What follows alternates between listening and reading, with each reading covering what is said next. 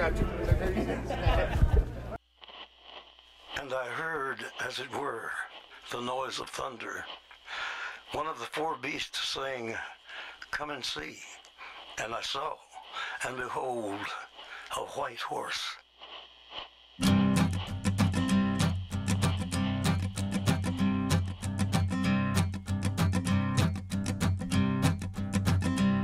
There's a man going round taking names, and he decides who to free and who to blame. Everybody won't be treated all the same. There'll be a golden ladder reaching down when the man comes around. The hairs on your arm will stand up at the terror in each sip and in each sup. Will you partake of that last offered cup, or disappear into the potter's ground when the man comes around? Hear the trumpets, hear the pipers, 100 million angels singing. Multitudes are marching to the big kettle drum.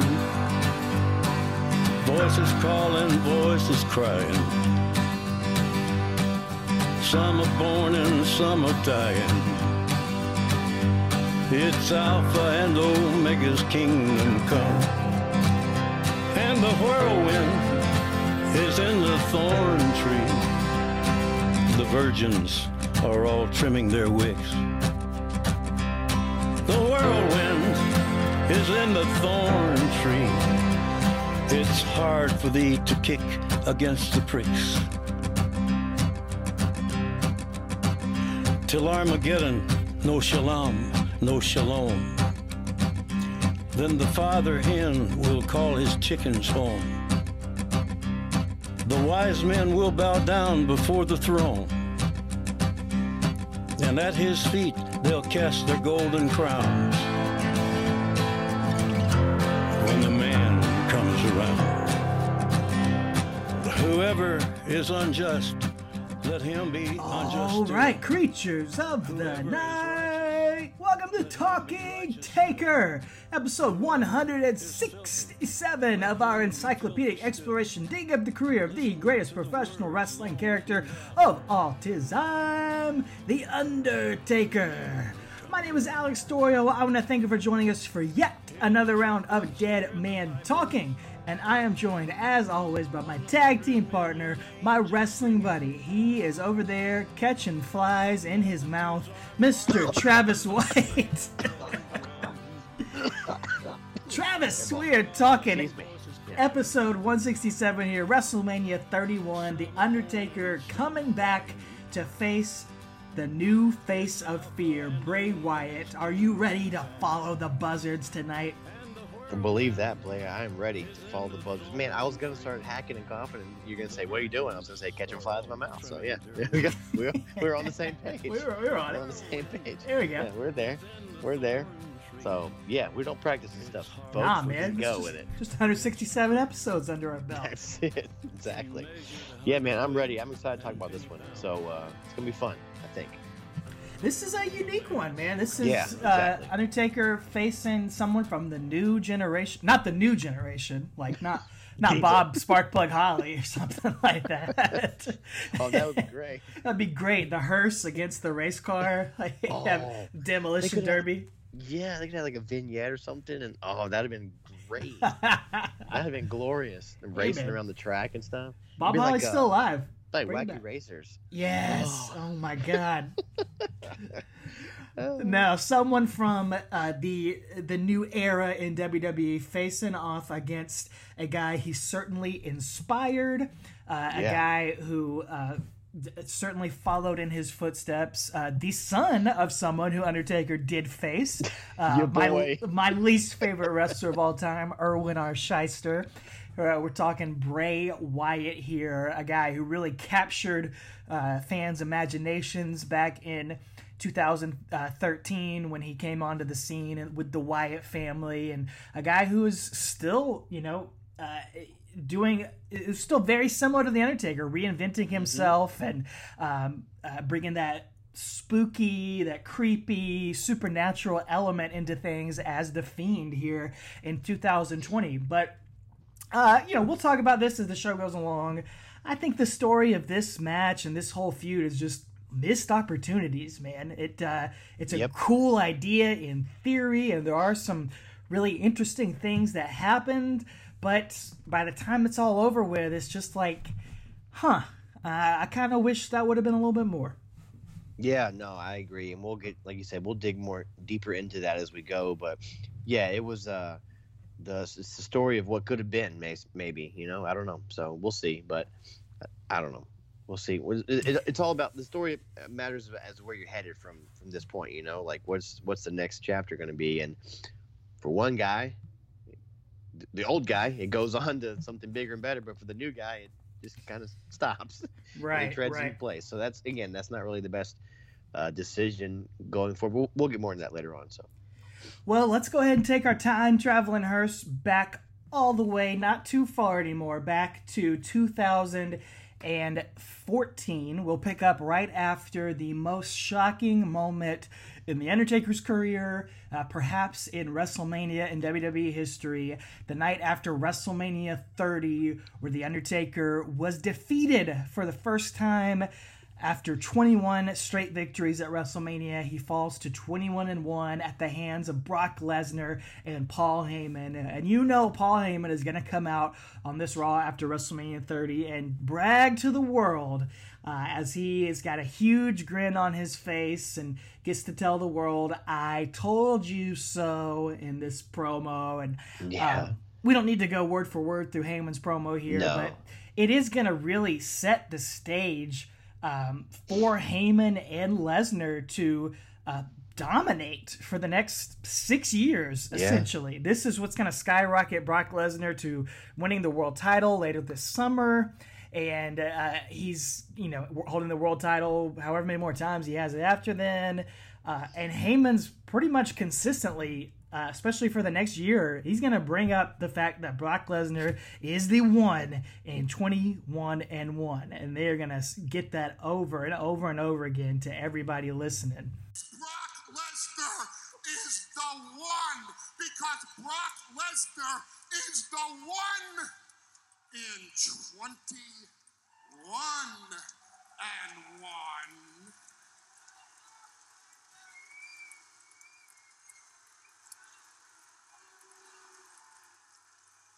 I'm sorry. Are you saying what to me? Oh, I forgot who you are, so I'll say it slowly for you. Brock Lesnar is the one in 21-1.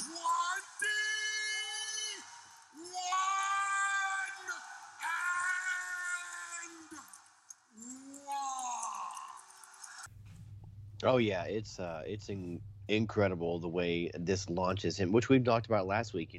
If someone's going to break the streak, it better be for a good reason and do something with him. Again, people have their thoughts about should it have been Brock or not. At this point, it doesn't matter because it's over. He broke it, but it does set Brock up as the face of the special attraction for the next, like you said, 6 years. I mean, even now he's putting over Drew McIntyre in 2020 in 5 minutes, but that equity was built up starting back there in 2014, with him beating the streak and stuff like that. And again, we're working toward him and Roman and whatnot, but things go kind of haywire. But really cool thing here is the number one trend worldwide was #ThankYouTaker. So how about that? It was nuts, man. Everybody's talking about it still the night afterward. And Heyman does bring up in his promo, he brags about how Undertaker had to go to the hospital after the match, how he collapsed after going through the curtain. And he even brings up that Vince left the show and went to the hospital with Undertaker through his promo. So I think we had forgotten that he talked about this, and a lot of people forgot about it because it was they go really in depth in it in the Last Ride documentary. But Heyman brings it up here on this night after WrestleMania. Yeah, I totally forgot that he mentioned it here because, to my recollection, the first I heard of it was in some podcasts, and then obviously on the Last Ride we get to see it. But yeah, they told us right here, point blank. Here you go. So I guess I just didn't believe it because Heyman's a liar. So right, maybe yeah. I just thought it was storyline. But anyway, kind of neat though. Oh, absolutely. Using it there to his advantage. Heyman is always great at doing that in his promos, and maybe that's why. This crowd, man, it cracks me up because Heyman gets nuclear heat here, bragging about defeating The Undertaker and with Brock Lesnar. And then about an hour later on this show, Cesaro introduces Paul Heyman as his new manager, and Paul Heyman gets the biggest babyface pop of the night. He gets the biggest heel reaction and the biggest babyface reaction on this entire episode of Raw. It cracked me up, man. It's nuts, man. He's one of the only guys that can do that. Yeah. It's awesome. It's insane. And this night is one of the only nights you can do that with this crowd that's going to be there. So, perfect guy in the perfect spot on the perfect night. So, yeah, it is funny how he's able to do that. Swing the pendulum back and forth all in the same night. So, it's awesome. Well, that's going to take us to later on through the year. I just want to mention, it has nothing to do with Taker, but it's kind of a what could have been. At Survivor Series in 2014, this is when Sting appears for the first time ever in WWE, which great main event, wonderful ending. I love that main event. It's really, really long, but the way Sting comes out and helps Dolph win, it was just awesome. But again, this led to a lot of speculation online and message boards and on the Observer and some of that, just like, hey, we're gonna get Sting and Taker at WrestleMania, maybe we can finally get it. It's gonna be in California, Sting's from Hollywood or whatever, like Sting's from Venice Beach or whatever, like, so maybe we'll get that. I don't know, it was just a lot of speculation, and of course we'd never get that, but it never been more true until Survivor Series 2014, Dude, that we could possibly get it. Everybody's first thought, Sting's in Exactly. WWE, Sting and Undertaker, man. Although you're thinking that there's no one really knows what's going on with The Undertaker, because as we're going to talk about here, we don't see Undertaker from WrestleMania 30 until WrestleMania 31. We don't see his face. We don't see him come out into an arena. And until Bray Wyatt starts building toward this feud, who knows if he's going to compete. I mean, he just ended the streak at WrestleMania 30. Seems like a pretty great way to go out if you're going to go out. So it could easily be the end. But you're still, I mean, it's wrestling. Anybody could come back whenever. And Sting comes into play. That's the dream match everyone's had.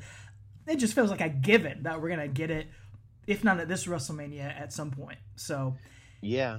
Disappointing that it never quite worked out that way. Yeah, exactly. Because, again, the streak was over. So it's like, it's not like he could lose to Sting. Sure. Conceivably, he could lose to Sting there in Sting's first WrestleMania match or whatever. Like, that'd be kind of cool. You no longer have to worry about it's a foregone conclusion that Taker's going to win anymore. So, yeah, what could have been, but is what it is. I remember this. This was the night after I got married. So I got married on November 22nd, 2014. And my wife, she's wonderful. She puts up with wrestling so much, and she doesn't complain about it. She'll watch it sometimes with me. She's not one of these wives that just like can't stand wrestling or anything like that. But we're on our honeymoon. And I'm like, I'm not gonna watch Monday Night Raw on our honeymoon. I'm not gonna watch SmackDown. I'm certainly not gonna watch Survivor Series the day after I got married. I didn't really even care that much. Whatever, Survivor Series, who cares? Then Monday morning, I get on my phone and I'm scrolling through Twitter and I see Sting is trending. I gotta find out if it's Sting the wrestler or Sting from the Police. Like, did Sting die? Right. Like, why is he trending on Twitter? Because this was out of nowhere. This was he had been in the video game commercial, but like no one knew that this was a huge shock that he was actually coming in. And so like I'm sitting here like in bed, like watching Sting's debut on my phone, like after I swore, I promise I'm not gonna watch any wrestling this week, honey. Like, come on, dude, Sting just debuted. Exactly. Like, that's worst possible timing for that to happen for me. Yeah. Did it make you want to say "suffer and succotash"? Because that's what Roman Reigns said a couple months later. Just I might have. FYI. It might have been my reaction. I had to write that in my notes because everyone remembers that night. Holy cow! What the heck? Actually, you're full of something else. You are a sniveling little suck-up sellout full of suffering succotash, son. Yeah, I know. That was not easy to say. But anyway, yeah, that's incredible that you Sting forced your hand and watching wrestling on your honeymoon. I couldn't help it, man. No, I don't blame you. Certainly not. So, anyway, that's awesome. That's an awesome little story. I forgot that was right after your wedding. Yeah. So that's hilarious. Well, that's going to take us to Raw in February 2nd of 2015. So we're fast forwarding way ahead. So, well, speaking of Survivor Series, I think like Ziggler and maybe Ryback and Mark Henry or somebody had gotten quote unquote fired, and John Cena won their jobs back or something. So anyway, in order to, I guess the authorities holding them down, they're going to put them in matches on this night with, you know, big heels in the show.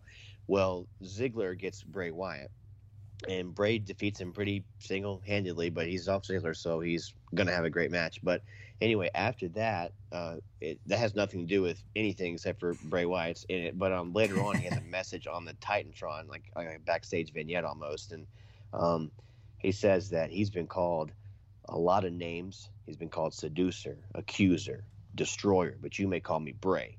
And he says that he's been watching you for quite some time, and oh, how they used to fear you. You let all that fear turn into love and admiration, but I am the new face of fear. I am the dragon, and the devil is real, and he cannot wait to see you again.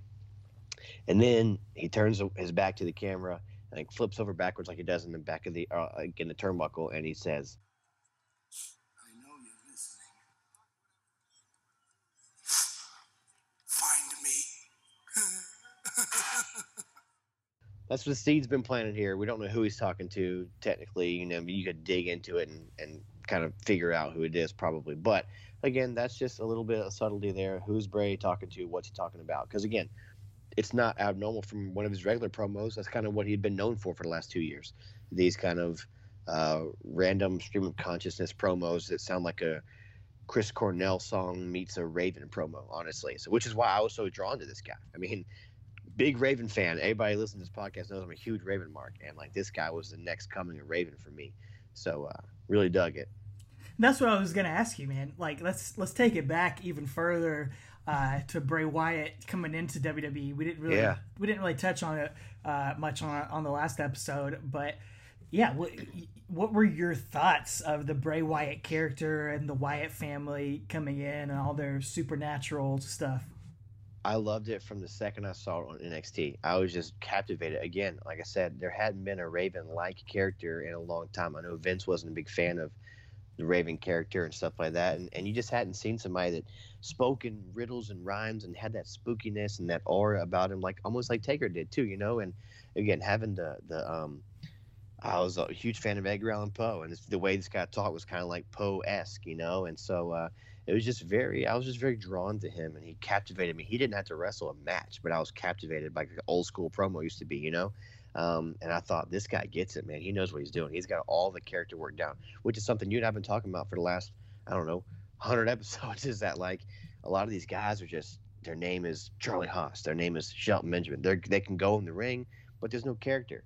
And so this guy brought the whole package, you know. And so I think to me, he was like, this is going to be the new Undertaker. This is going to be a new big name face guy. And, it was obvious with the Wyatt family, he was the star, and he was just going to bring those other guys up, you know. So I thought future main eventer, future Hall of Famer, just from the second I laid eyes on him, man. What about you? Yeah, like this guy coming in, he felt to me the most like the Undertaker type of character that we had seen in so long. And not just the idea of the character and, all the freaky jump cuts and, sound effects and special effects and promos and all that sort of stuff, but the way Bray Wyatt carried himself in the ring, outside the ring, the way he did promos. and they gave them all this special stuff, the special entrance and Yeah. Appearing out of the blue and disappearing and all that sort of stuff. They gave him all the smoke and mirrors to get over, so it felt like they really believed that they had something special here. So I remember from him debuting thinking, wow, I hope we get to see him and Undertaker do something. It just feels like they're destined to have a really cool storyline together. Yeah, no, I agree wholeheartedly. He had all of it, and I don't know why it took so long to get him up there. It's kind of the story of Bray Wyatt, he gets it going, and then he gets the rug pulled out from under him, and then he gets going. But for some reason, he still is able to turn it around, man, and like get you captivated again. Everything he does so well, which is very reminiscent of Taker too. Whether Taker's given the ministry or whether he's given come out in your sweatpants and cut a quote unquote shoot promo, or whether he's given, drag Hulk Hogan down the hallway on a like. Taker was all in, That's one thing we talk about. He's all in on it. He makes you believe it, and like Bray's the same way. Whether he's tagging with Matt Hardy or, ripping sheet mask off of Eric Rowan, who sucks at life as a wrestler, whatever he's doing, it's great. The Firefly Funhouse, I still love it. It's just everything he does is gold. He's all in for it. Well, he has this feud with The Undertaker that's brewing now, although at the time we don't know exactly who it is that he's feuding with. It's very vague. It's building to something. It's building some tension. It's a tease. And the next week on Raw, on February 9th, 2015, we get another tease after, talk about guys that's had the rug pulled out from under him a million times. Bray defeats Dolph Ziggler again, 2 weeks in a row now. Clean. Just 2 clean wins for no reason.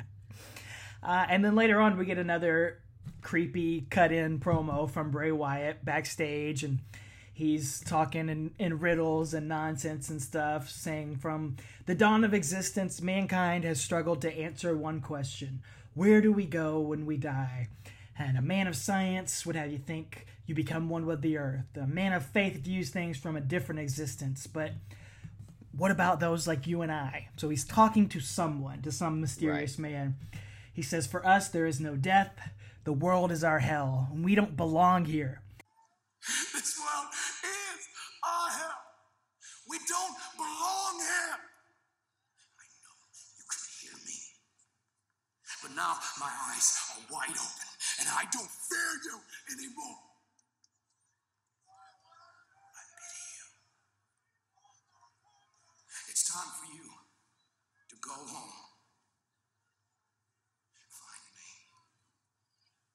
Find me! So that's the thing that Bray's doing throughout all these promos. He keeps asking this mystery man to find him. Yep, exactly.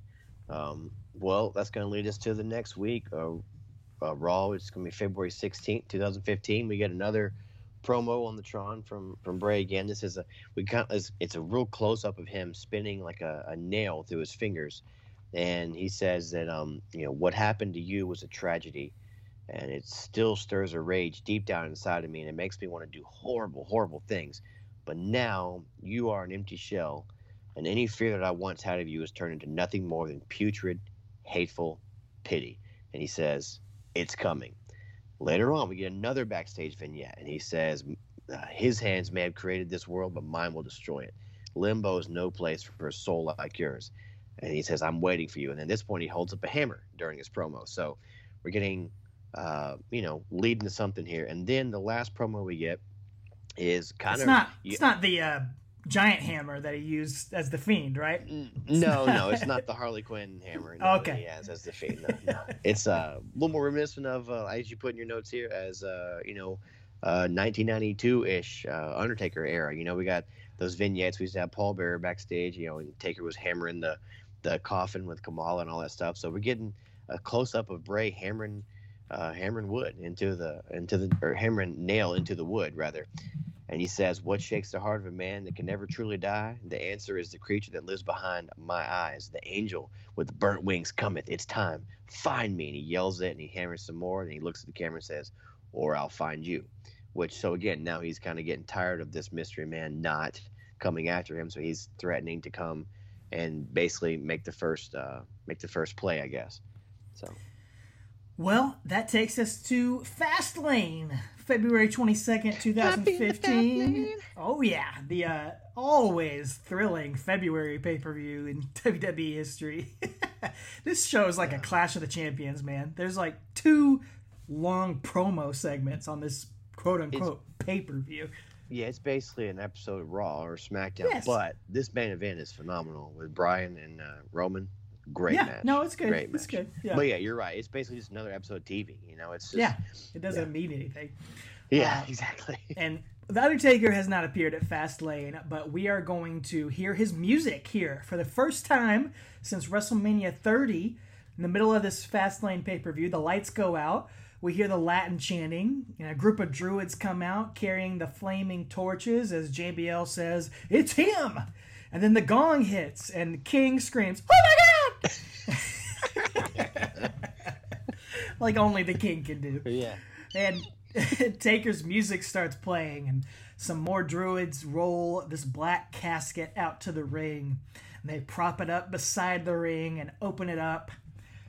But it's not him. It's not The Undertaker. It's Bray Wyatt, who sits up out of the casket with that creepy smile on his face. Bray pulls a microphone out, and he delivers this promo while sitting up in the casket, which was a wonderful touch. I love that. Yeah. So cool. So unique. He says there's a wicked feeling in the air tonight, and he'll never forget the first time he saw him. He made him tremble. His eyes were so cold. Behind them were nothing but darkness. But now he has become just like everyone else. Weak and broken, just a shell of what he once was. His obsession with sympathy has turned a monster into a mere mortal. So he's playing into, the last few years of The Undertaker's streak and the sympathy that he showed to Triple H and to Shawn Michaels and the humanity that we get to see of Undertaker and how it's made him weak. So it's sort of a continuation of all this storytelling throughout the years. Bray says his soul is lost, stuck in limbo between your world and ours, and I think it's time for him to go home. My mission is clear. I know you can hear me. I know that you are listening. And I want you to know that I don't fear you anymore. Because I am pain. I am suffering. I am Bray Wyatt, the new face of fear.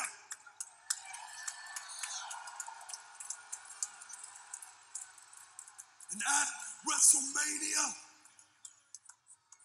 I will claim the soul of The Undertaker.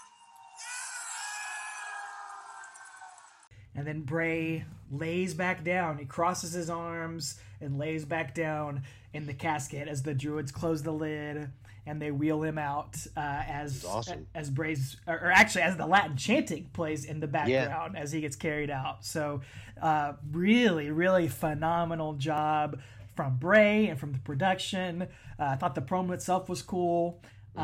Just reading it back now, I wonder if Bray didn't write that himself and was actually talking about being a kid backstage and seeing The Undertaker or being a fan, when IRS brings him to the shows and never forgetting the first time he saw him and his eyes were so cold. I think he might be telling the truth. He could be, man, because he's that other third generation, second generation. He'd be third generation. Third generation, yeah. So, he'd been in the business for a while. So, he could have been talking from, old baby husky.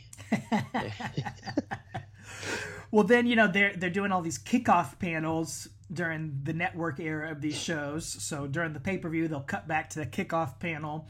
We got Renee Young, Corey Graves, Booker T, and Byron Saxton, and they are just all in shock at what just happened. I wrote Braxton on my notes. I don't know why I wrote Byron Saxton. I just wrote Braxton. Like Tony Braxton. I don't know. Who cares? Who cares? Kids square, Benny. Kids square. Anyway, go ahead. Well, they just basically talk about, Corey says Bray Wyatt is out of his mind for calling down the lightning like that. Braxton Saxton says he just opened the biggest Pandora's box in WWE history. And Booker T says Bray just pulled the biggest card in the deck, and he hopes Bray thinks twice about calling out The Undertaker. I thought I was going to say punk card. You know he wanted to. I wish, You man. know he wanted to say punk card. He's like, he just pulled the He biggest. just pulled the dead card. man's punk card. Play it. Yeah. Oh, I mean, great. Dude, you said Braxton Saxton. That sounds like an NXT name right now. Like, Easily. That guy would be on NXT today. Without question. NXT UK. Braxton Saxton. So, anyway. The Sax Man. The saxophone.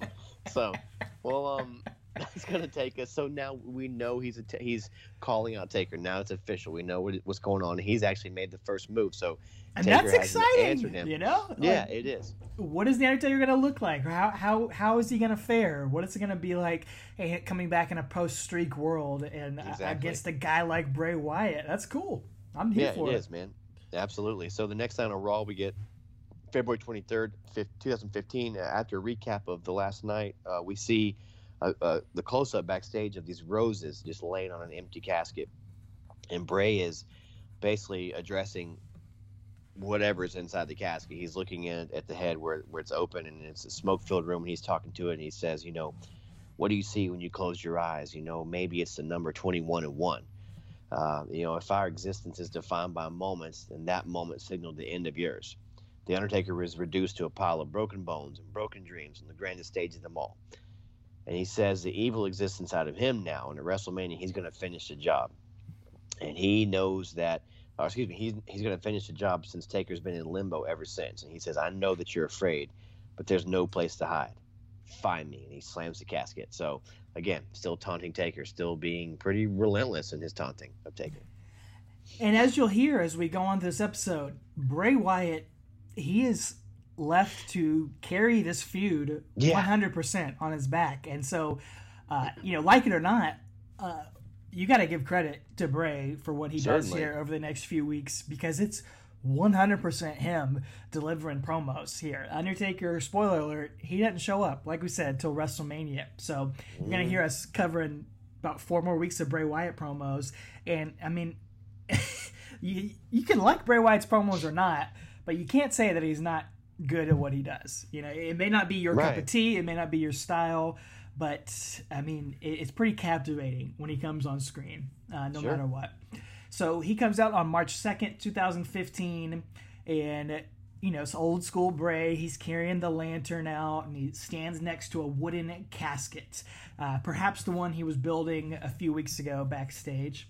He says the wicked feeling is in the air. He wonders what is truly left of the mighty Undertaker. Is he still capable of striking fear in the hearts of man? Or have the hands of time ripped him apart? Bray says he thinks he has something the Undertaker might like, saying he built this casket just for him. But the Undertaker is not out to appreciate him. Instead, he mocks him with silence.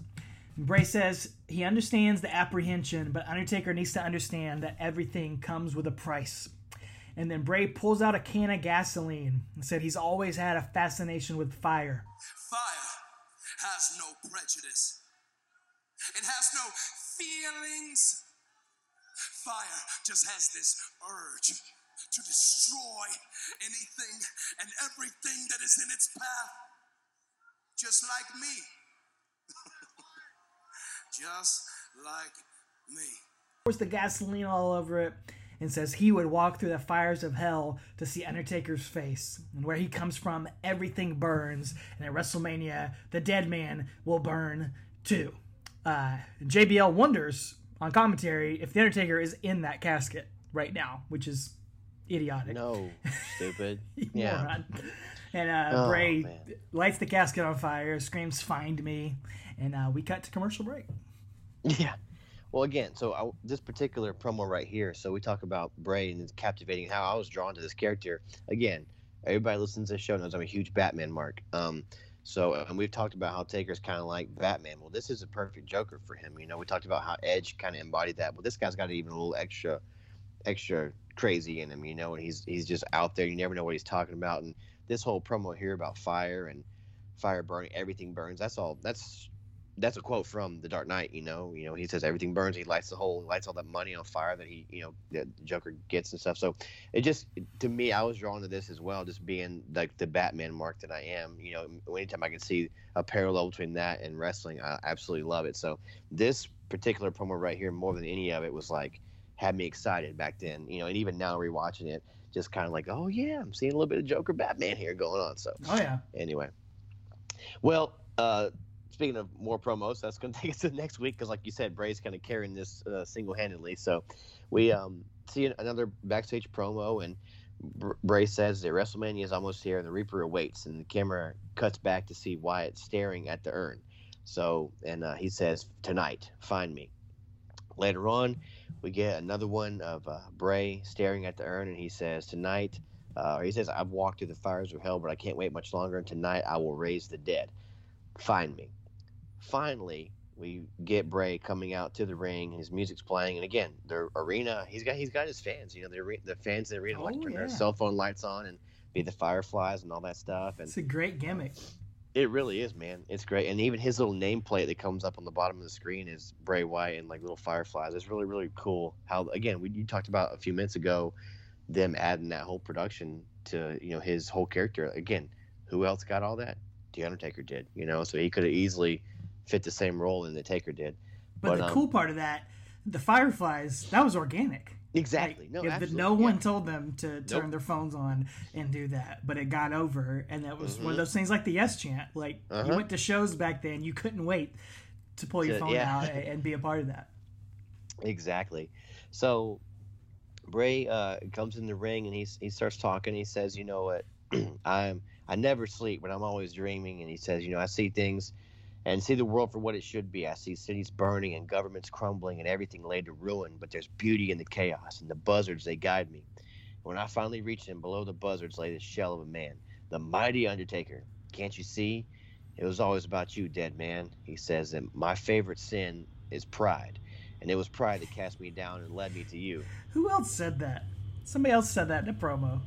Kane. That's right. He was beating Taker three pay-per-views in a row. Yeah, his favorite sin was also pride. So I didn't know so many people had favorite sins.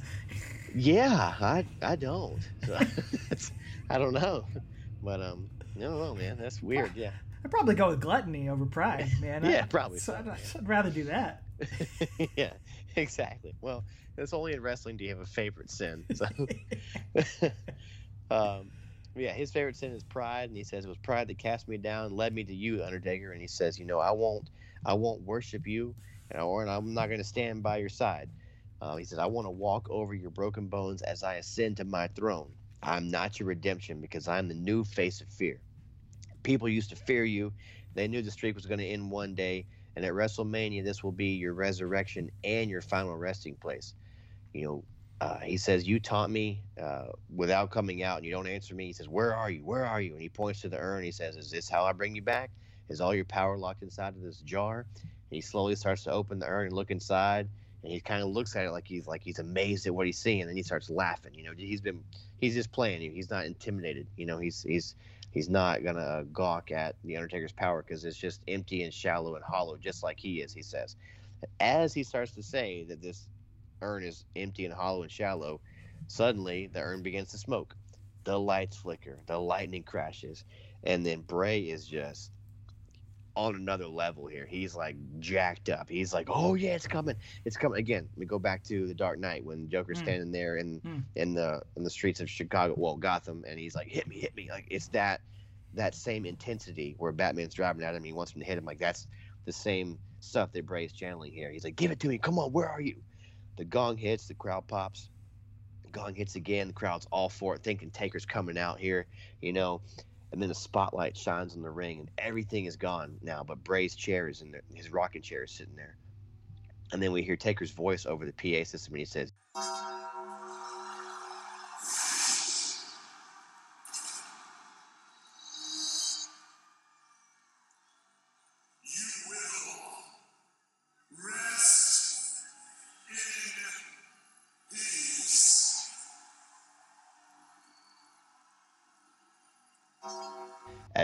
and then the man comes around, shows on the Titantron under the WrestleMania play symbol. So those of you who don't know, the Man Comes Around is a Johnny Cash song. So we're continuing that theme of Johnny Cash songs at WrestleMania. So, and then lightning strikes the chair and it goes up in flames. So Taker's playing games with fire just like Bray did last week. I love the symmetry there. And Bray's laughing. He's cackling in the corner on his knees because, again, Taker has answered his challenge, and Bray loves it because he's finally getting what he's been pining for the last month and a half, So I enjoyed this whole exchange. I really, really dug it. Oh my gosh, yes. It's what we were all waiting for. It's like you knew it was going to happen at some point. Exactly. It's so paint by numbers, Undertaker. Yeah. But guess what? That's what we want to see, man. That's what we want to see with The Undertaker. We want to see the mind games. I love the touch of making the rocking chair explode, striking that with lightning, and striking down that symbolism from Bray Wyatt's past. Yeah. Just a fantastic touch here. I mean, and awesome special effects. Like, I don't really know how they did it, but it looked really cool, man. Yeah. So we get a big video recap of that the next week on March 16th. And then we see Bray Wyatt backstage, and he's talking to a fancy new urn. This one's red and gold. And Bray says, "Memory is such a treasure." And he remembers the first time he ever saw his sister Abigail sitting in that old rocking chair. She was so beautiful, not just her appearance, but the way she spoke. She told him about all the lies of this world. She told him about people like The Undertaker. And Bray says last week, The Undertaker tried to use that memory against him. He tried to use that symbol to burn fear into his heart. But all he succeeded in doing was turning a chair into dust. Then Bray unscrews the top of the urn and pours out the ashes of the rocking chair, which is a weird thing to say. And then, yeah, only in wrestling. Does that make sense? Bray kind of shakes the ashes out of his hand and says, "Everyone is asking what's even left of The Undertaker." And then we see clips of Undertaker laid out at WrestleMania 30. Bray says Undertaker is afraid to show his face because he knows in that moment at WrestleMania 30, the world's eyes were opened and he felt shame in his nakedness. It's a little biblical reference there. Bray's always kind of like a mad preacher. So he's definitely using some biblical allegories here. Bray says WrestleMania will be his requiem and his final resting place. And Abigail will be so proud of him when he defeats The Undertaker and takes his rightful place amongst the gods. Bray says after WrestleMania, no one will be safe. And I'm just thankful that Bray did not come out as Sister Abigail for this match with The Undertaker. We didn't get the Sister Abigail match that we still have not gotten. Oh, no. Thank God. Against Pumpkin Finn Balor. Yeah. Oh, Pumpkinhead. Oh, well, man, this promo right here sold me on the fact that I thought this was Bray's year to win. I thought that last comment, I know a heel can lie. They can promise stuff in a promo and then lose, and it's okay. But I really thought, that's one thing Bret Hart talks about. He said, I would never promise when he was a babyface. I'd never promise I was going to win because if I lost, I'm a liar, and the fans can't cheer for a liar. So, but a heel can do that. But here, when he said, after WrestleMania, no one's safe, behold the new face of fear, I was like, as a fan in 2015, I was like, okay, he took the big loss to Cena last year. Again, great spot to be in. Your first WrestleMania, you're fighting against Cena. You lose. Did it suck as a fan? Yeah, I thought he should have won. Why not? He's bulletproof. He can lose every match he wants to and still be John Cena. But okay, we're going to correct that the next year. Taker's streak is over. The bloom's off the rose. There's no more mystique about it. Taker doesn't need a win. Right, Let's let Bray defeat him and then be the new face of fear, be the new Undertaker, see what happens, see where he goes from there, because Taker can move on to whatever's next, if there is next. Again, we didn't know at the time if this was a one and done or not, so we were shocked he's even come back at all. So, I thought, why not pass the torch or whatever to Bray, but I don't know, I just thought this was going to be his year to win it, but again, if you're going to lose, I guess, at 2 consecutive Manias, you're losing to Cena and Taker, that's fine, but still, I just really thought Bray was going to have this, and we'll get more into that as we get into the match here after this next week's Raw. But could have been so much more. Yeah. Well, it takes us to the Go Home Raw. This is March 23rd, so Go Home Raw for WrestleMania Play. Is that what it's called? I believe so. It's WrestleMania play symbol. Yeah. Just push play. Yeah. Is that isn't that a Aerosmith CD? Of course. Yeah. I just believe it is, just right? Yeah. push play. Yeah, exactly. Well, Bray is going to enter with his lantern, and commentary and talking about how he's provoked Taker into coming back after his loss last year. And Bray gets in the ring. He says, why do you people hide from the truth? Is it because you're afraid? He says, I understand that reality can be a difficult pill to swallow, but each of you are guilty. You hate the person you become. You hate your jobs. You hate your reflection. And you cover all of it up with lies because you're all liars. He says that, I'm different. I'm not a liar. I always tell the truth. The Undertaker, he's a liar. He's trying to deny the fact that he lost last year. And then Bray says, I've been sent to take the Undertaker back to the other side. And at this point, crowd is chanting for Undertaker. They think that he's coming back. It's 6 days before Mania. Surely we're going to see him here. Right. He's shown up, supernaturally so far, but not in person. So at this point, again, he says, luckily the angel with the burnt wings is here to take you back. And then we hear some thunder and see some lightning, and Bray is laughing and screaming, "Can you feel it? Can you feel it?" He's just kind of reveling in all this stuff. And he says, I control the light and the darkness, and these demons, they all march to my command. I am the judge. I judge the dead. I judge the living. And Undertaker, I have judged you. You are guilty. At WrestleMania, there will be no redemption. There will be no shield for you to be carried out on. The only thing you will receive is your fate sealed by Sister Abigail's kiss. And then, against your will and against everything that you stand for, I will take my rightful place among the gods as the new face of fear.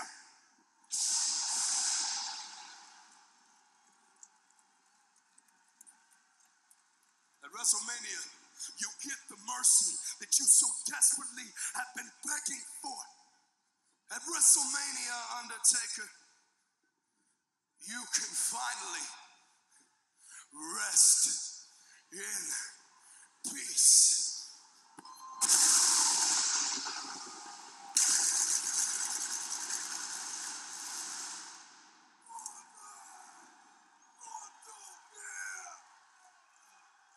and then he does the Shakespeare pose, or Hamlet pose, as we talked about the other week with Randy Turco. And we hear the lightning kind of getting louder and louder. And that's kind of how it goes. It kind of rattles the whole arena there, and that's the end of it. There's no Undertaker sighting, no Undertaker promo, no vignette backstage, no "I see you, I found you, I'm coming," nothing. It's just that. But again, Bray's carrying this. But we cut to commercial, and immediately we come back, and Michelle Beadle is in this arena with Undertaker shirt on, which is actually that Batman Undertaker. Do you remember that Batman shirt? Oh, like yeah. We'll That's put it cool on social media, but yeah, it's pretty cool. They were in LA, so like Rick Rubin was there and other people, but like they cut to Michelle Beadle, and she has like the Undertaker Batman shirt on, so it's pretty cool. You need that. That if I had a wrestling, that's the one wrestling shirt I would love to have. Absolutely. Yeah, I don't own any besides Talking Taker shirts, but if I had one wrestling shirt, I would take that. Well, that pretty much takes us into WrestleMania. Bray Wyatt is on the SmackDown right before WrestleMania. But he's just in an 8-man tag he's with Kane, Big Show, and Seth Rollins against John Cena, Roman Reigns, Mark Henry, and Daniel Bryan. It doesn't really mean anything ultimately, and Bray Wyatt he doesn't even factor into the finish really, and so right. it's just a thing on this episode of SmackDown.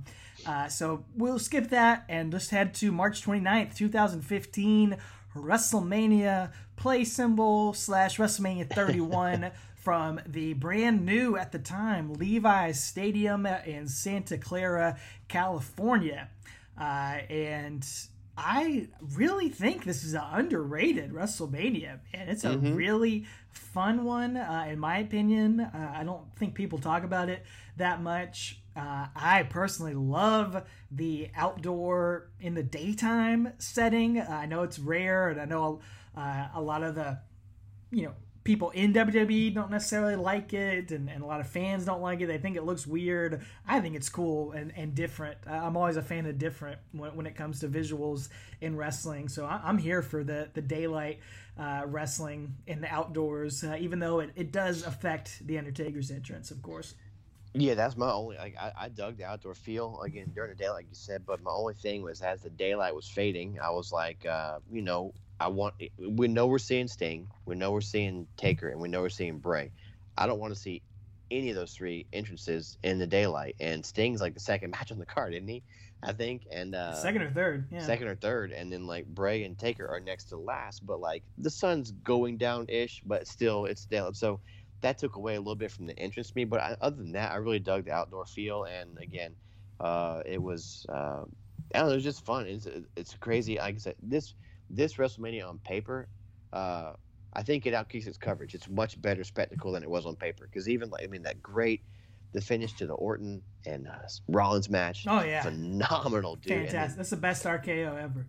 It's insane. That's my favorite. Man. Yeah, it's that and the Evan Bourne one of my two favorites, man. Yeah. This is great. But that's great. I dig Sting and Triple H. I mean, yeah, should Sting have won his first Mania? Probably, but it is what it is, man. And it was fun. People crap on that. Yeah, it's fun, man. I love the Monday Night War, NWO. Like watching it live, I popped so huge. Oh, golly, yeah. DX came out and NWO came out, and they're taking bumps on the outside. Man, I dug it, dude. And Kevin Nash even like feigned the quad. Yes. I remember it was awesome, dude. Yeah, it's so good. Oh, yeah, it was just fun, man. This and then Rusev comes out on a tank. Rusev on a tank. Me? Yeah. Seth cashing in Money in the Bank. It's exactly. like that's an all-time WrestleMania moment. Man. I know that people were crapping on Roman, but like I was digging him and Brock. I love that. That was a good match. It was brutal. Physical as heck. You know, Brock gets busted open hard way on the post, and you know, you can tell Roman's getting the crap out of him. And he's just laughing like for a shoot. Like this really hurts. So yeah. I dig it, man. And then this match, we'll get to it in just a second here, but yeah, I think this WrestleMania is overlooked as well. You know.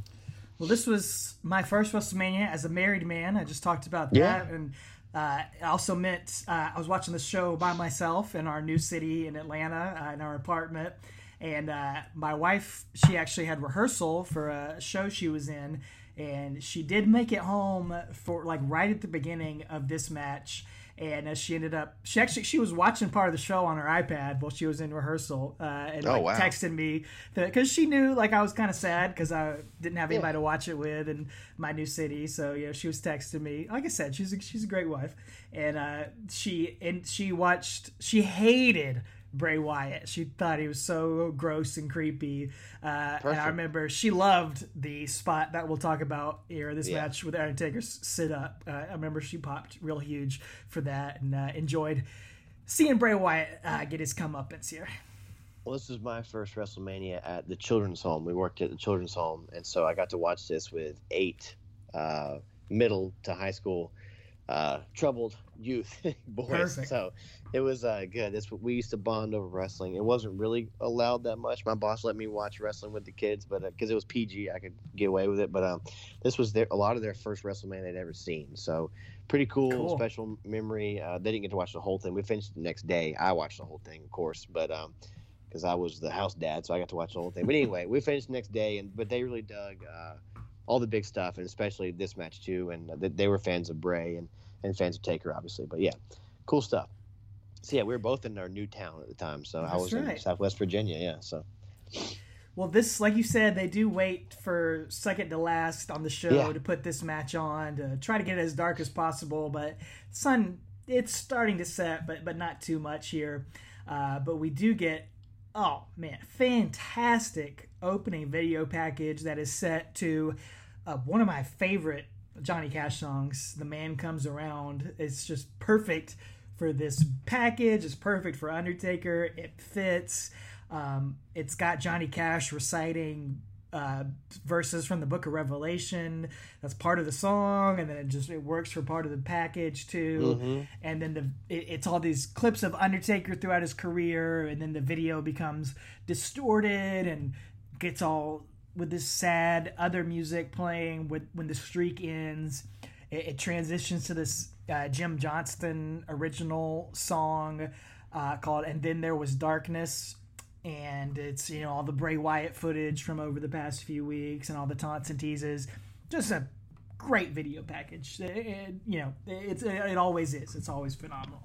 Oh yeah, it's great, man. And again, Johnny Cash is completely intact here. How come he couldn't be at WrestleMania 27? He'd been dead for like 11 years. He was not intact. No, he was not intact. Excuse me. His song is completely intact on the network, but it wasn't at WrestleMania 27. I don't get it, dude. That's true. I didn't even think of that. That was the first thing I thought of. I was like, oh, man. They're playing when the man comes around, but we didn't get it on the network at 27. Like, why can't we have that? So maybe it's because this played on the network. Just about to say that. Yep. They probably had some streaming rights to it, whereas the WrestleMania 27 is they had to. It was on pay-per-view, and now they had to put it on the network. So that must be why. But that other song, that Jim Johnston original, is pretty cool, man. It's a good wrestling song.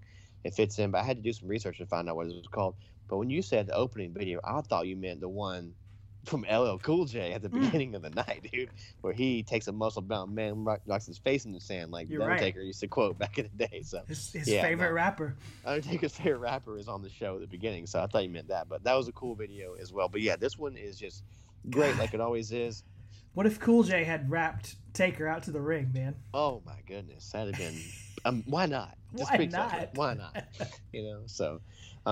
But man, this Bray makes his entrance, and I remember, thinking, freaking Rusev got a tank. What's Bray gonna get? Sting got. Oh man, that was a weird entrance with the Japanese drums and stuff. But still, it was big. Triple H's was that the Arnold Schwarzenegger? The Terminator. Yeah, huge, big entrance. We got DX, we got NWO. I was like, what is Bray gonna get? What's Taker gonna get? And Bray gets a kind of neat one. I think a lot of people crapped on it back then, I remember, but to me, I dug it. Again, sorry, but I'm going to dig into the Batman well again here. So Bray's music hits, and he comes out. He's got his lantern smoking, and the camera's real tight on him, real tight on his actual body when you walk out. It's not a wide shot of him coming out. And we see why, because as he starts to walk, he's walking past some scarecrows on stage. And they begin to come alive. Like, he animates them as he walks past them, basically. And they start walking with their best, Walking Dead-esque, zombie walks. Mm-hmm. But and a couple of them, he walks by, he touches them on the head like he's some kind of televangelist or something, gives them life. And he says he's going to raise the dead in that promo. And so that's, to me, it's what he's doing here. But I dig it because I love Batman. I love the Scarecrow, as a villain. And again, I'm looking at him as a Joker and the Scarecrow as a compatriot for him, or not a compatriot, a cohort for him. Going against the Dead Man. It's Batman. So I really, really dug this entrance, and I wonder what guys were under the Scarecrow outfit. Yeah, that's what I would have done. Was it who would have been back then? I don't know, Neville or Bo Dallas. Definitely Bo Dallas. Yeah, sure. Probably for his brother. Yeah, that'd be kind of cool. So Curtis Axel. Yeah, Curtis Axel. Although he was on the he probably wouldn't won the show. He was still undefeated, or he still hadn't been eliminated from the Royal Rumble. That's right. So, but yeah, I wonder what guys were underneath there. Probably Alexander Wolf or some of those guys from that era. Enzo and Cass, maybe. Probably, yeah. So, but anyway, what did you think of this entrance? Did you like it? Yeah. No, it was perfect. Perfectly creepy. And it's creepy. Last year, Bray had the band play his song live. But this was still cool. Something a little extra touch as he makes his way into the ring, and his future baby mama JoJo introduces him into the ring. That's always weird. She does. Yeah. She's the ring announcer here. That's true. And then Bray blows out his lantern, which I just have to talk about my Bray Wyatt pet peeve. He doesn't actually do it during this show, but I always hated how he used to start his entrance backstage. He would light his lantern and then say, Los Angeles, we're here. And then blow his lantern out and then walk into the arena with the lantern on. That always bugged me. Why did you just blow your lantern out if you're going to relight it to go back out into the arena? And then when you blow it out, it's clearly an electric lantern. It's obvious You're not blowing anything out. It's cool, but also stupid.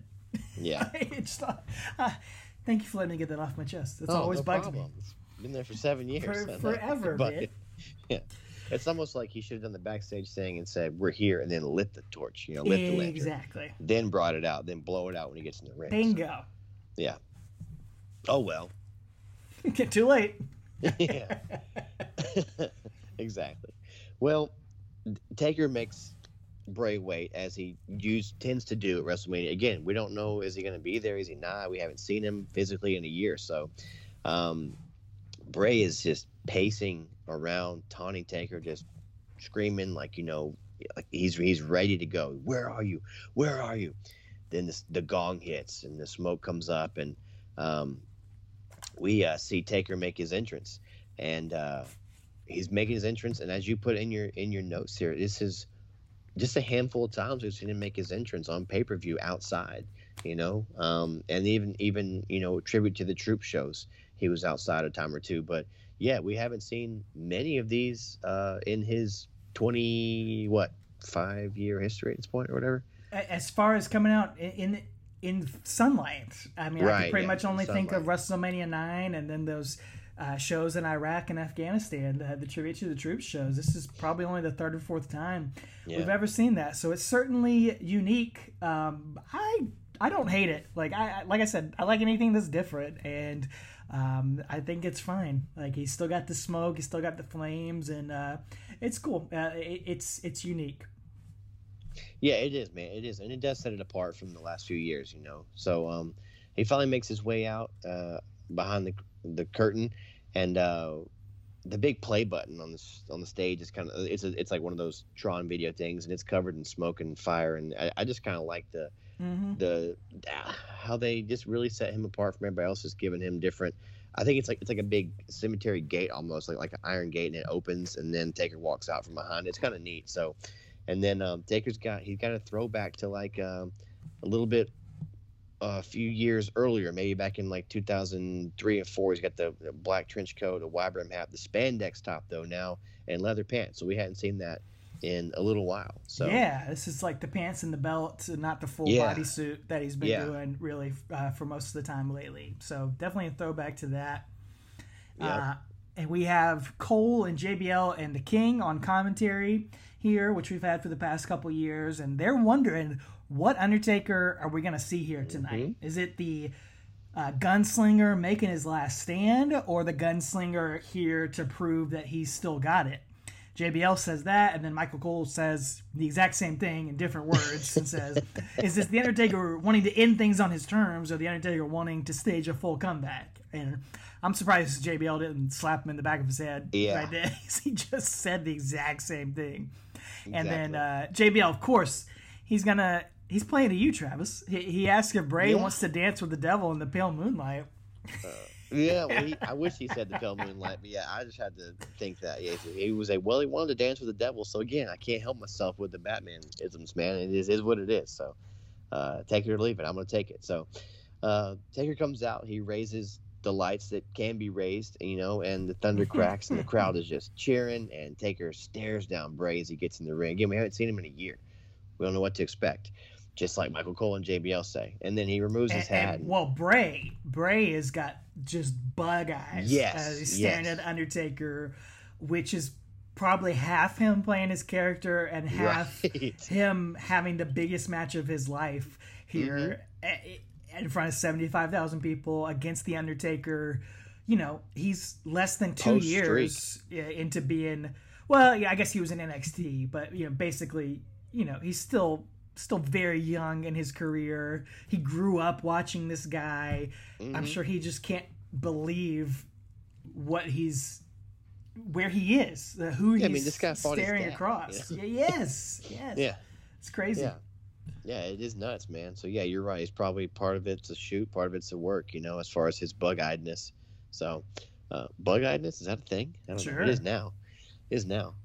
Well, something else that's a thing is, man, when Taker takes his hat off, dude, he looks like Tim Allen to me, dude. This No, he looks like Frasier. He looks like Kelsey Grammer. Frasier. He looks like he's the Frasier Taker, a 90s sitcom star is what he looks like. It's basically this is he's not his best look, man. No. He's not. He's tried to grow his hair out in the past year. I don't know when he started, but not soon enough because it is January, I think is when he started. Oh man, it's he came back at WrestleMania 20. His hair was not quite long enough, but it also had not receded as much as it had in 2015. Right. So it's really about the same length it was when he came back in 2004, but it just doesn't go down his forehead as much as it did in 2004. So yeah, it's interesting. Yeah, it is. And again, this is the first time we've seen him, and King says that The Undertaker looks better than the last time we saw him, and JBL says, yeah, a lot better, which again, that's something you mentioned. Yeah, physically looks better. Yeah. Physically looks like he's in better shape. He looks like he doesn't look quite as old, which again, you mentioned last week. This is the oldest he had looked when the streak got broken. Technically, he's older here, but he does look to be in better shape, I guess, conditioning, and he doesn't have the faux hawk or anything. He's got the, dad hair. So, but they just stare at each other. They got 90s sitcom hair, which I can't even believe that's the thing, but he's exactly what he man. Has. So, yeah. Taker staring at Bray like he's staring at his brother Niles, and they back up into the corners, and Bray... he's yelling at Taker, saying, I earned this. All of this is mine now. He's just talking trash at Undertaker. He's owning him. And he runs right at Taker, and Taker just boots him in the face before the bell even rings. And then referee John Cone calls for the bell. And Undertaker, he starts delivering soup bones. He's been saving up for the past 365 days, man. He's pulling them out of the pantry, tossing them at Bray Wyatt. Those things been marinating in a roux for the last year. Yeah, he's got him out. He's nailing Bray with him in the corner, and immediately starts to work that left arm, man. And then JBL on commentary, again, I like when he's on commentary with Taker matches because he says, it's kind of the same stuff he always says, but we see Taker so infrequently now that we don't hear it too much. But, he says Taker was probably my greatest opponent, and I probably worked him more than anybody ever, and then Taker goes for the old school and hits it on the first try right here at the beginning of the match, and the crowd immediately is going, "You still got it. You still got it," which again, he's Undertaker. You don't need to chant that at him, but they're right. We hadn't seen him in a year. They didn't know if he had it or not. They chanted that earlier at Sting too. Yeah.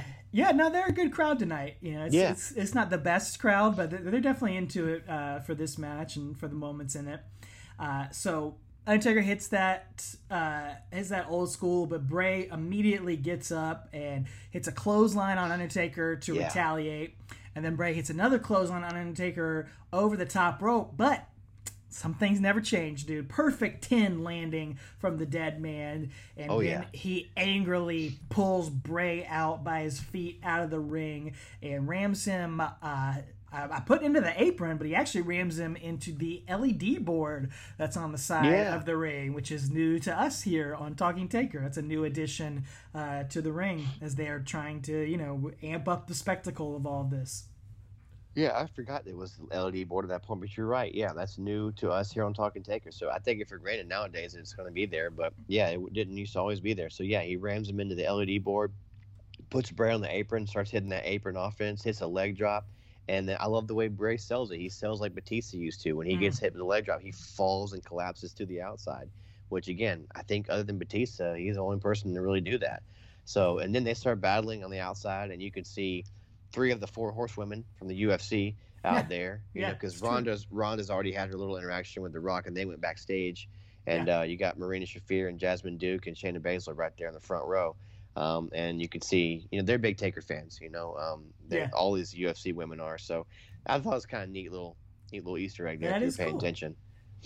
I didn't notice it, but I do remember that. Yeah, for sure. Well, Taker is rolling, man. He is on fire, hits the splash in the corner. Snake Eyes goes for that big boot off Snake Eyes, but Bray comes flying at Taker, sort of like a crossbody. It's something Bray Yeah. does. I don't know exactly what to call it. He just throws his whole body at Undertaker to take him down, and then the match slows down. Bray starts striking at Undertaker. Lots of punches, lots of kicks, lots of uppercuts to Undertaker. Bray really brings the pace down here. And I read somewhere that he got hurt. Yeah, I was going to say that. With Taker, before the match or something like that. And I didn't realize that watching it. I read it afterward, but now thinking back, this match made a little bit more sense because it's, Bray Wyatt's never been a 5-star worker or anything like that. He's more of a character, but he's not himself in this match. Yeah, I meant to say that earlier. I remember reading earlier in the day that he had gotten injured, kind of, I don't know if it was in a run-through or an entrance or something, but at some point in the day there, he had got injured his ankle. And so they were worried about what's going to happen to the match. Is it going to be fine? Well, he came out, and you can't, if you're not watching, if you don't know that, you wouldn't be able to notice, but once you know that, like you said, you go back and watch it, and you're like, he's a little off a little bit. But yeah, it turns into more of a Big Show match, honestly, with all the punching and kicking and chopping. And that's not a knock. It's just the way it is, But yeah, he's definitely not the same Bray Wyatt that we're used to. But yeah, that does explain it. But I remember being worried on this day back in 2015, like, oh no, this match is gonna suck because he hurt his ankle. And Taker's another year older, and he looked kind of bad last year, Yeah. So I was a little worried, but lots more punches, lots more kicks. Taker starts jabbing back. Bray's hitting knees to Taker in the corner. He then hits his own stinger splash in the corner and then covers Taker, but only gets a 1 count. So Taker's not having it at the beginning. He's like, yeah. So now Bray locks in. I don't even know what to call this. Yeah. It's sort of like a chin lock, maybe a sleeper. It's a weird thing that Bray locks in on Taker here, the rest hold basically. Yeah. Taker gets back up to his feet, but Bray knocks him down. More strikes. Bray's hitting some Brock Lesnar-like elbows to the back of Undertaker's head, and then Bray takes a little breather and sits down in the corner like Raven. Yeah, he just goes and crouches in the corner and kind of looks at what's going on, and Taker kind of slowly sits up and looks at him, and Bray just has this incredulous look on his face, like, what do I have to do? Although he hasn't really done that much, Then Bray drags Taker to the ring post, and he's standing on the outside. And then this was kind of an awkward spot to me. I don't know if this was awkward. Please explain it to me. Awkward. Yeah. Okay. So Taker is laying, his head is on the apron, almost against the ring post, and then Bray runs from the outside and, quote unquote, smashes Taker's head against the ring post. But all he does is he runs into the steps and flips over him like Mick Foley used to do. Yes. So to me, it looked like he just Taker reversed and he hit his knee on or something on the steps. But the commentary sells it like Taker banged his head against the ring post. I don't know what it was supposed to be, but it was weird, dude. Bray took way more damage off of that than Undertaker. He backflipped onto the cement after hitting the stairs, and exactly. He barely did anything to Undertaker. It's one of those ideas that it probably sounded good in his head, but in execution, it just looked stupid. Maybe that's what he tried earlier and hurt his ankle on. Who knows? Maybe. Bray gets back in the ring. He's kicking Undertaker in on the mat. But Undertaker locks in the old trusted Hell's Gate, pulls Bray's arm down. But it's not as effective as it has been recently. Bray pretty easily punches his way out of it, but then falls onto the ground. Both guys are down, and John Cone starts counting both men out. Both men get up on their feet around 8 count, and then Bray hits one of my favorite moves that he does, this giant Uranagi, like the rock bottom, but just huge, gets Undertaker way up and slams it, and then hits a running seated senton splash on Undertaker, but that only gets a 2 count. Yeah, I love when Bray does the Uranagi, and Samoa Joe does it as well. They're both just 2 big guys. Just, again, it's not quite as flashy as the rock bottom, but I like it the way it looks when these big guys do it because it just looks so powerful. So, yeah, like you said, gets a 2 count, and then Bray is over in the corner. He pulls himself up in the corner and does his taunt where he leans all the way back, just kind of creeping you out and freaking you out, mind games. And then he goes in the middle of the ring and has Taker, and then for lean back for his sister Abigail, does a throat slash to mock Taker, and then Taker is going to actually reach his hand up and goozle Bray, and then he's going to choke slam him in the middle of the ring. So hasn't hit Sister Abigail yet, but eats a choke slam instead. But then Taker can't really capitalize on it. He collapses over in the corner. Well, he does. He is able to recover and hit the throat slash, and he picks up Bray Wyatt and does connect with a picture-perfect tombstone right there in the middle of the ring. Folds the arms, sticks the tongue out, but Bray kicks out. So it's kind of tradition at WrestleMania over the past few years that you kick out of the first tombstone, and Undertaker makes a shocked face, and that's, again, what happens here. Undertaker takes his time standing back up to go for a second tombstone, but Bray slips out, reverses it, Sister Abigail, and that only gets 2. So both men have hit their finishers. Neither man has finished things here as they wonder what to do next. Yeah, they have no idea what to do next. Referee John Cohen is counting as both men are down. And then, at this point, Bray is going to bridge up and do that spider walk over toward The Undertaker, which, again, a man of his size doing that is impressive, man, just the way he bends his back and walks that way. So, really, really cool. He's going to walk toward Taker, backwards looking at him. And then at this point, Taker sits up, and it's just a classic, image, of Taker sitting up and Bray's reaction to when Taker sits up as he's doing the spider walk toward. And is this what you're talking about with your wife earlier? That's where Kate popped huge. Yeah. Everybody popped huge, man. Oh, yeah. And we all knew it was going to happen. We were all waiting for it. Like, you knew when this match happened, you knew that spot was going to happen. But it was just like, yes, nailed it. I'm so glad they did it. It's so perfect. It's so, it's so great. It's WrestleMania, and I think I didn't write it down, but I'm pretty sure at this point on commentary, so I think it's JBL. Maybe he says, that was a WrestleMania moment right there. Like, and that's true. That's something that you remember from this match. It's that moment right there. You don't remember the beginning or the end of this match usually, but you remember that for sure. So really, really cool spot and really, really just cool image. And the crowd's even chanting, "This is awesome," because Bray just kind of sinks down. Great character work from him. He just kind of sinks down and can't believe what's happening, that Taker sat up right there. So they start trading punches, doing the boo spot, and then Bray finally gets the best of it and is pounding on Taker's back again with those UFC hits like Brock does. Bray does a throat slash of his own again, and he picks up Undertaker in that Sister Abigail position where he's cradling him and leans down and gives Undertaker a kiss, which, Bray Wyatt had done so many times, but you don't see too many people kiss The Undertaker on their head. So that's a big, big moment there.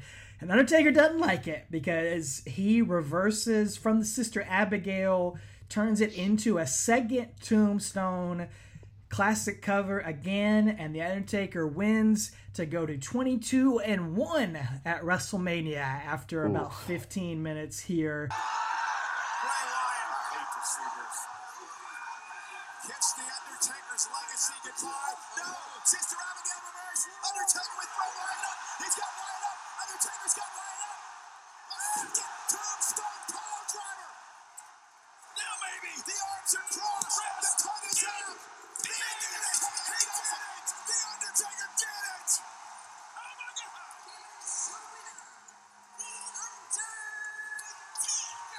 The Phenom is risen. 22-1 at WrestleMania. The Undertaker will not go quietly in the night. Hell, he ain't going nowhere. The dead man does it again.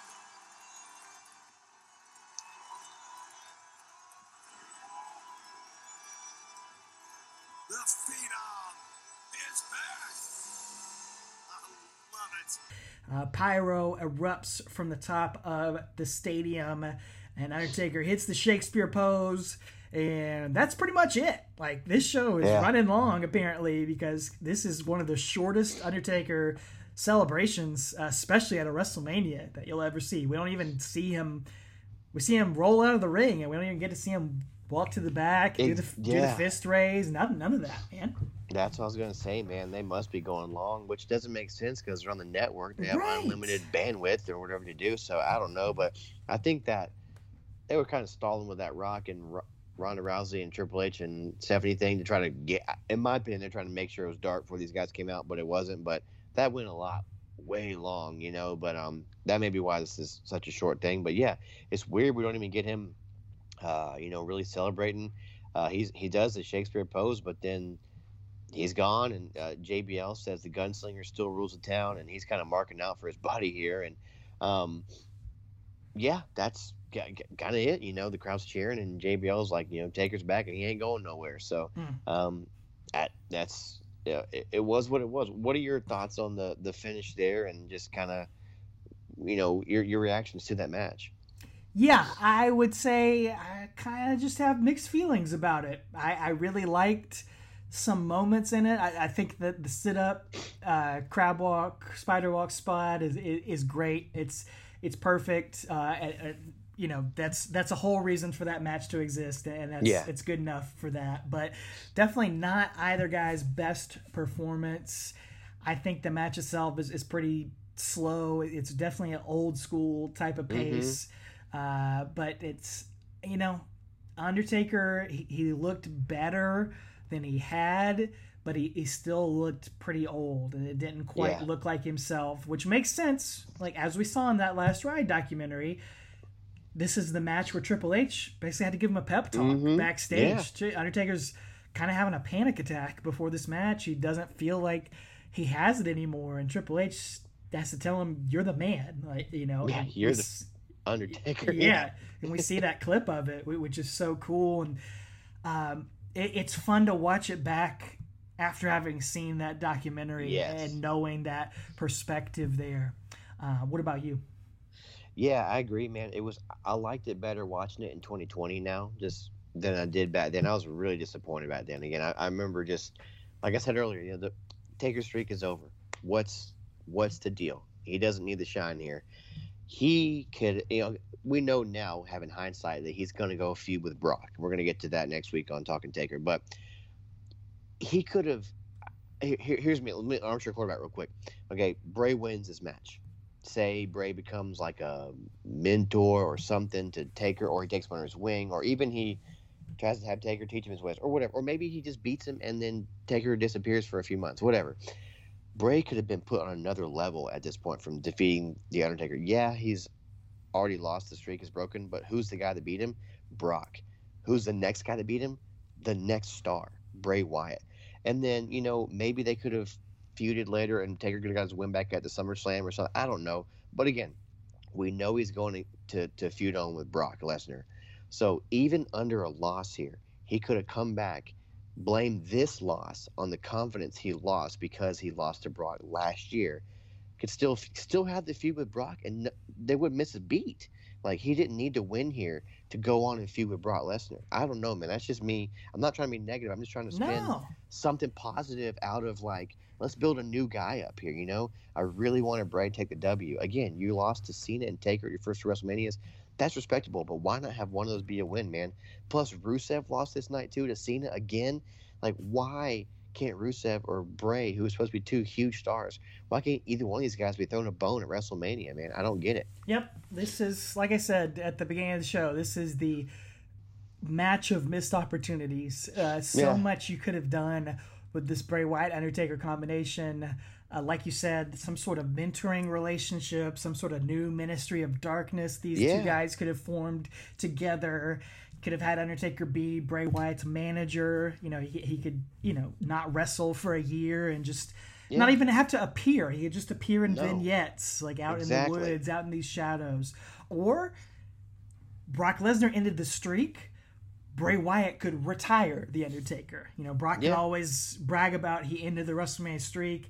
Bray could be The Undertaker. Undertaker is gone forever, and Bray's the guy who retired him. And he becomes the new Undertaker. He takes Exactly. on all of Undertaker's powers. I think it was our buddy Jay. I don't know who to give credit to this for. It may have been one of our other friends, but I want to say it was our buddy Jay. Back at this time, he came up with the best angle ever, the best gimmick ever what if it's revealed that Bray Wyatt is the Undertaker's son? And that's why he has all these creepy powers. We know the Undertaker's brother. We know his father figure, Paul Bearer. What if you create this? What if you make Bray Wyatt the next generation of this Undertaker character and have him officially be part of this lineage? Have him be the Sundertaker. Ooh, the Sundertaker. Come on. The Sundertaker. How do you not that's do too much. that? I love it. Why not? Why not? The Yeah, Sundertaker. man. That's amazing.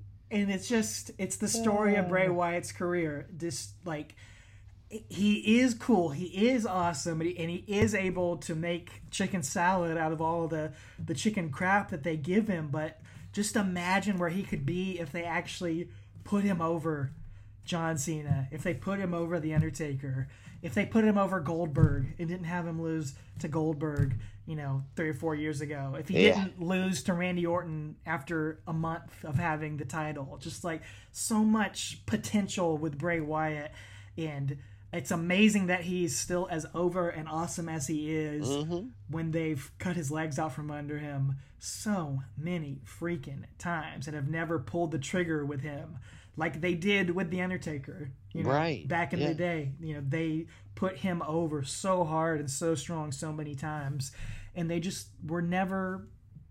They were always afraid to do that with Bray Wyatt for one reason or another, or never quite there. And it's just, missed opportunity. Yeah, and I still dig him. I dig what he's doing. It's all fun. He always captivates me. He's still awesome. Yeah, but again, how much more would it have been to have him have the win here? Again, Taker doesn't need the win at this point, But I do. Let me play the other side of the coin. Yeah. I do understand Vince's point.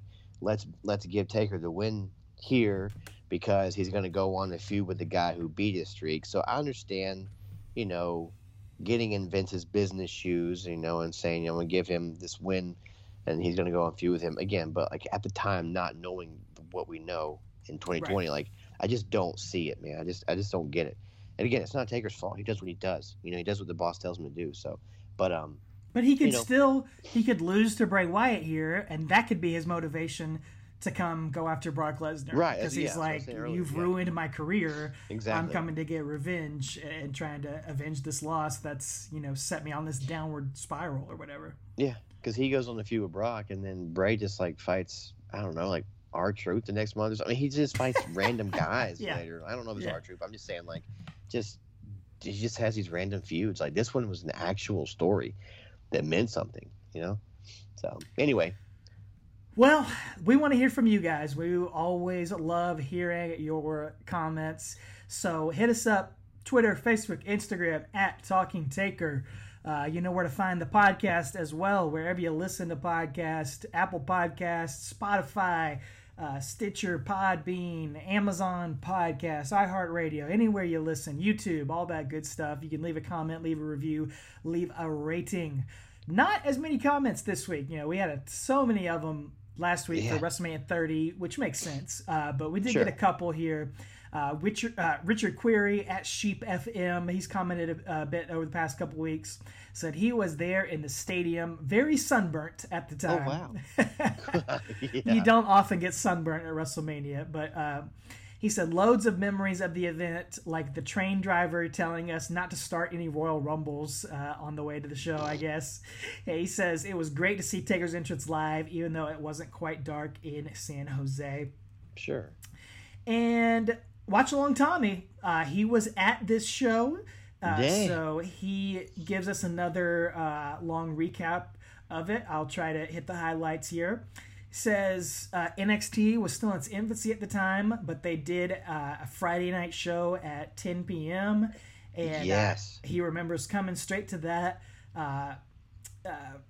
He was there? From the airport, yeah. Oh, man. Vince was there, too. Vince was there that night. That's right. Yeah. Yep. Vince went and saw NXT that night for the first time, I believe it was. He got a quick picture with Dean Malenko in the airport, our buddy Jay's favorite wrestler. Iceman, yeah. And it says the day before WrestleMania, we bumped into Kofi Kingston, and I told him he was a huge fan, and he dug what he had going on with the New Day, which was in its infancy at that time. And he said Kofi looked kind of frustrated and said, "Thanks, man. You know, let's see where it goes. I hope it can turn into something." And it did. It turned into something, man. Kofi Mania. Yeah. He says, from a live perspective, it was incredible. We had the best seats for Mania that we'd ever had, right off the floor, right to the side of the stage, so they could see all the talent kind of underneath them who were watching the show from that position where the wrestlers go. He said he enjoyed watching the talent more than watching the show sometimes. He remembers seeing Finn Balor out with his parents, taking a photo with them, in front of the WrestleMania sign. Same with Becky and Sasha, which is cool because it's right before all those guys hit the main roster. Remembers everyone losing their minds for Rollins. And he agrees with us, man. He says it's a top 5 WrestleMania. He loved the atmosphere there. And Taker and Wyatt is often forgotten in the midst of the great main event. The RKO, Rusev's Tank, Rock and Ronda, NWO and DX, all that stuff we said. He says it's an underrated match, though. It felt crazy to see Wyatt kick out of the tombstone and then to see Taker kick out of Sister Abigail. The match itself got huge. This is awesome chance, and I think it's Taker's last great WrestleMania match. So, interesting to hear that, Tommy. I don't quite go there with it. I do think it has some fun moments, but I wouldn't call it his last great match. But he says, when I got back from Mania, it was tradition that my dad would come by to check out the show. He only cared about Attitude Era guys, and Undertaker was always his favorite. He'd always ask, who did Taker wrestle? And say, hey, put on the Taker match. Taker was his guy. Says he got such a kick out of Bray Wyatt being the son of IRS. And Tommy says his dad passed away at the end of 2015, so that was the last time he got to do that with him. Oh, okay. He was the guy who got him into wrestling, took him to all his first shows, and at the end of the day, there was something nice about this Undertaker match being the last match we ever watched together. So that's cool. Very cool story, Tommy. Thanks for sharing that. Hits you right in the feels, man. Mm-hmm. Yeah, man, that's cool. That. Yeah. Very cool, Tommy. Of course, we would love to hear your comments. Hit us up as we keep rolling on to the last ride. And we've actually got quite a bit of action in 2015 to cover. So we're not going to make that year ahead jump that we've done over the past few weeks. We're only going to have to jump to August of 2015 as The Undertaker and Brock Lesnar rekindle their rivalry in the main event of SummerSlam 2015. Let's see if the Frazier Taker can get revenge against Brock Lesnar there. Excited to revisit that one. Some really fun stuff on the road to SummerSlam as we hit that next week. So we hope you guys will join us for that, rewatch it. Lastly, I got to give a shout out to, let me give two, actually. Two real quick. I forgot I had a comment on our Instagram that I wanted to read, not about the match. But while you're finding that, I'll just want to say, I don't know if you guys have been paying attention to the WWE Network, but they are adding a lot of podcasts on there. Isaiah Swerve Scott's podcast is going on there. Lillian Garcia just got a gig putting Chase and Glory on there. Sam Roberts, Not Sam Wrestling podcast is going on there. After the Bell, Corey Graves podcast is on there. Alexa Bliss's Uncool podcast is on there. Obviously, Stone Cold does the Takers or whatever, this Broken Skull sessions or whatever.